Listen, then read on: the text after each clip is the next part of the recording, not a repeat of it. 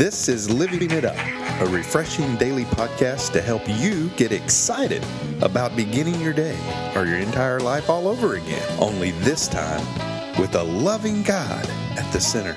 We hope you experience joy from listening and find yourself laughing and living it up on the way to beginning again. For more teaching and encouragement from the Neils, visit their Facebook page at Living It Up Beginning Again or their website at livingitup.org. Now, here's Scott and Teresa.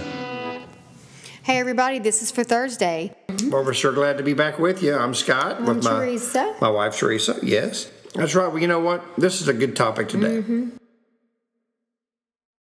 And Scott's going to read it for us. Well, when beginning again, come to God as a little child. Yeah. Today we discuss how this will allow you to grow closer to Him. Well, Matthew 18:3 and 4. Let me tell you that again. Matthew 18:3 through 4. Then He said, which is Jesus, I tell you the truth, unless you turn from your sins and become like little children, you will never get into the kingdom of heaven. So anyone who becomes as humble as this little child is the greatest in the kingdom of heaven. Wow. Well, you know what? While Jesus calling the little children to come to Him, He revealed His love for each of us. And listen to what I'm saying here, what Jesus said, actually. He warned that terrible judgment would come upon those who harm His followers or cause them to lose faith. This is encouraging for those of us who have suffered injustices or abuse from others, especially when we were children. We don't have to carry out our hate with us or waste our energy dreaming of revenge. No. God will judge those who have harmed us. We should focus on our relationship with Him, not on the punishment of the people who have hurt us. That's right. How does a little child, how does a little child act? Let's just talk about that for a minute. Wonderment. Yeah, wonderment. Amazement. Purity. Everything's pure. You know what I mean? Trust. That's what's so horrible when you hear of children being abused or what have you. That trust is broken in a man at such a young age. And They're helpless. It takes a miracle of Christ, to break that untrust. I had that.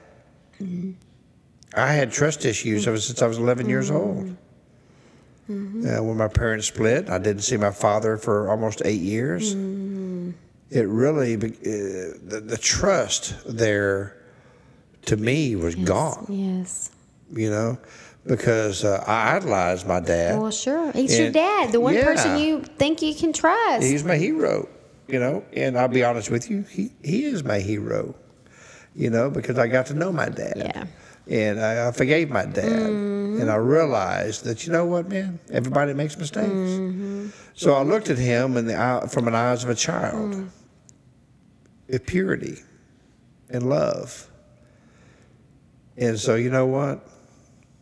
It's okay. I didn't want to spend the rest of my life with revenge or hatred in my heart. And so that... You talk about, now that will keep you feeling separated from God. Well, that's for sure. Because when you're focused and fixated on that, you do feel separated from Him. He's still there. You're separated from Him. But he's still there. With you, but all that stuff that's going on with us keeps us feeling separated from Him because He's not about that. Yeah, that's right. We're bearing all that stuff He died for. We're harboring all that around. Yeah. See, it keeps us feeling distant from Him. Exactly.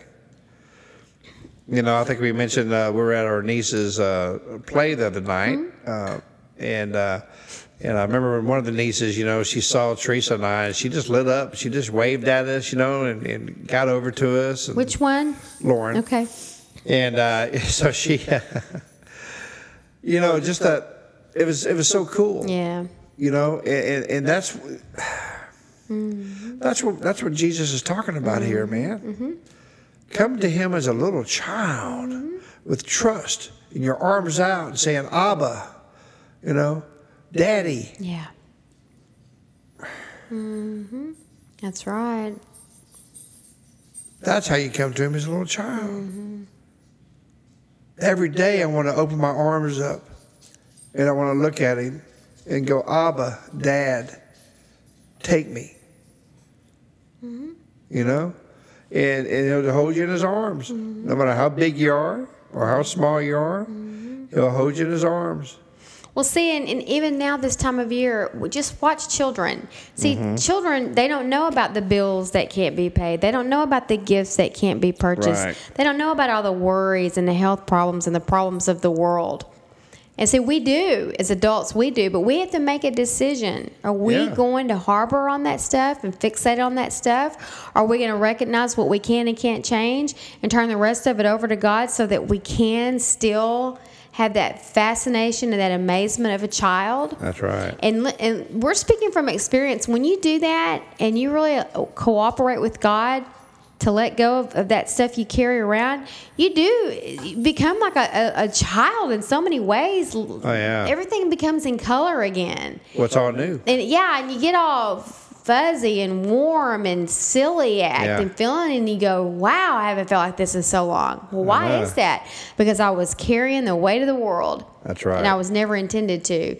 And that's what he wants. He wants all of that so that we can, as adults, still look forward to every day as to what's God going to do. I can't wait. And when he does, you just tell all your friends and you tell everybody and you're just excited. That's what he wants from us always. I mean, we're the ones that lose it, honey. Yeah. You're right. And why is there a ministry called Living It Up While Beginning Again? Because we're like little kids. We just can't stop telling people around the world what he's done, about what he's done for us and what he can do for you. Yeah.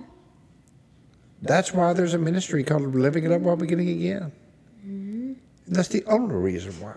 Yep. Because we want to spread the word to everyone possible around this world how wonderful Jesus is. You know what? I said earlier how my earthly dad is my hero. You know, but the only way that he became my hero on the earth is because of my true hero, and that's Jesus. Because he gave me the wisdom of forgiveness.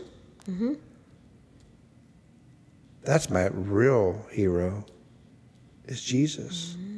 But he allowed me to restore my relationship with my dad. My dad's been gone for 13 years. But I'm still restoring my relationship with my dad, even though he's not here. Right. And you can do the same thing. Well, you understand him more and more now, don't you? Absolutely, you know. And man, I'll tell you what, I love him. But you know what? Come to Jesus as a little child with that anticipation, with that wanting, with that love and purity in your heart. Just accept him, because that's what he's going to do for you. He's going to accept you for who you are. And when you do become a Christ follower, what does it say? You're one of his children.